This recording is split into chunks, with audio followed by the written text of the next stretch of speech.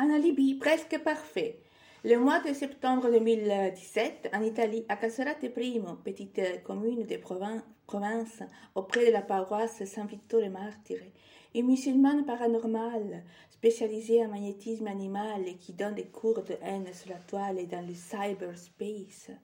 Cyber hater, troll, meme, à l'apparence physique d'un automate, apathique et minimaliste, 22 ans, qui répond parfois au nom de satire prononcé Sétire, Nadia et Yasmine, mieux connue comme Chiara et Jasmine sur les réseaux sociaux et dans le dark web, fit semblant de vouloir se convertir au christianisme, se fit baptiser et déclara vouloir choisir la vie monastique auprès d'un couvent où l'on pourrait vivre sous la protection des nonnes, en affirmant qu'elle attendait des voix intestines, l'invitant à donner l'impression autour d'elle d'agir proprement, habillée d'un masque de bonne fille, issue de la misère, ayant pour mission de convaincre le monde entier à vivre avec le minimum de ressources.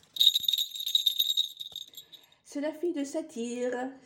prononcé Sétire, Youssef, citoyen marocain, issu d'une famille musulmane aux ressources économiques modestes, originaire de la ville de Casablanca, qui a commis dans les années 90, fin années 80, des crimes graves sur le territoire italien et qui n'a jamais réussi ni à obtenir la nationalité italienne, ni à renouveler sa carte de séjour en Italie. Il se nomme Don Tarcisio Colombo, curé des communes de Vernate, Pasturago, Casorate Primo, de 2012 à 2022, l'homme d'église qui a pris la sérieuse responsabilité de faciliter la pseudo-conversion au christianisme de son mouton perdu retrouvé, puis de la baptiser à porte close auprès de la paroisse San Vittore Martire à Casorate Primo, au nord d'Italie, au mois de septembre 2017. Il décida enfin de la confier à un ordre religieux mendiant, nommé Minime Oblate del Cuore Immacolato di Maria a Monza, ville italienne dans la banlieue de Milan, auprès de la casa di Mamma Rita, dont les volontaires athées ne reçoivent plus de nouvelles de leurs protégés depuis le mois de décembre 2018. Enfin, il résulte que Satire, prononcé Sétire, Nadia Yasmine,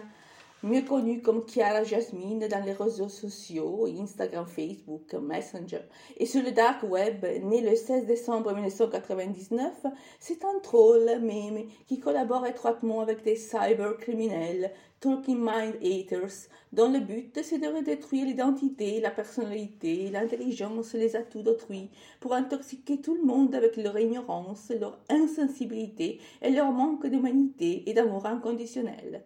Et ne fait qu'intervenir dans les conversations ordures de ses complices cybercriminels, talking mind haters, qui se nomment Beneggi Carolina, Orlandi Riccardo, Abid Adem et Spadini Maria Assunta, mieux connue comme Mariuccia.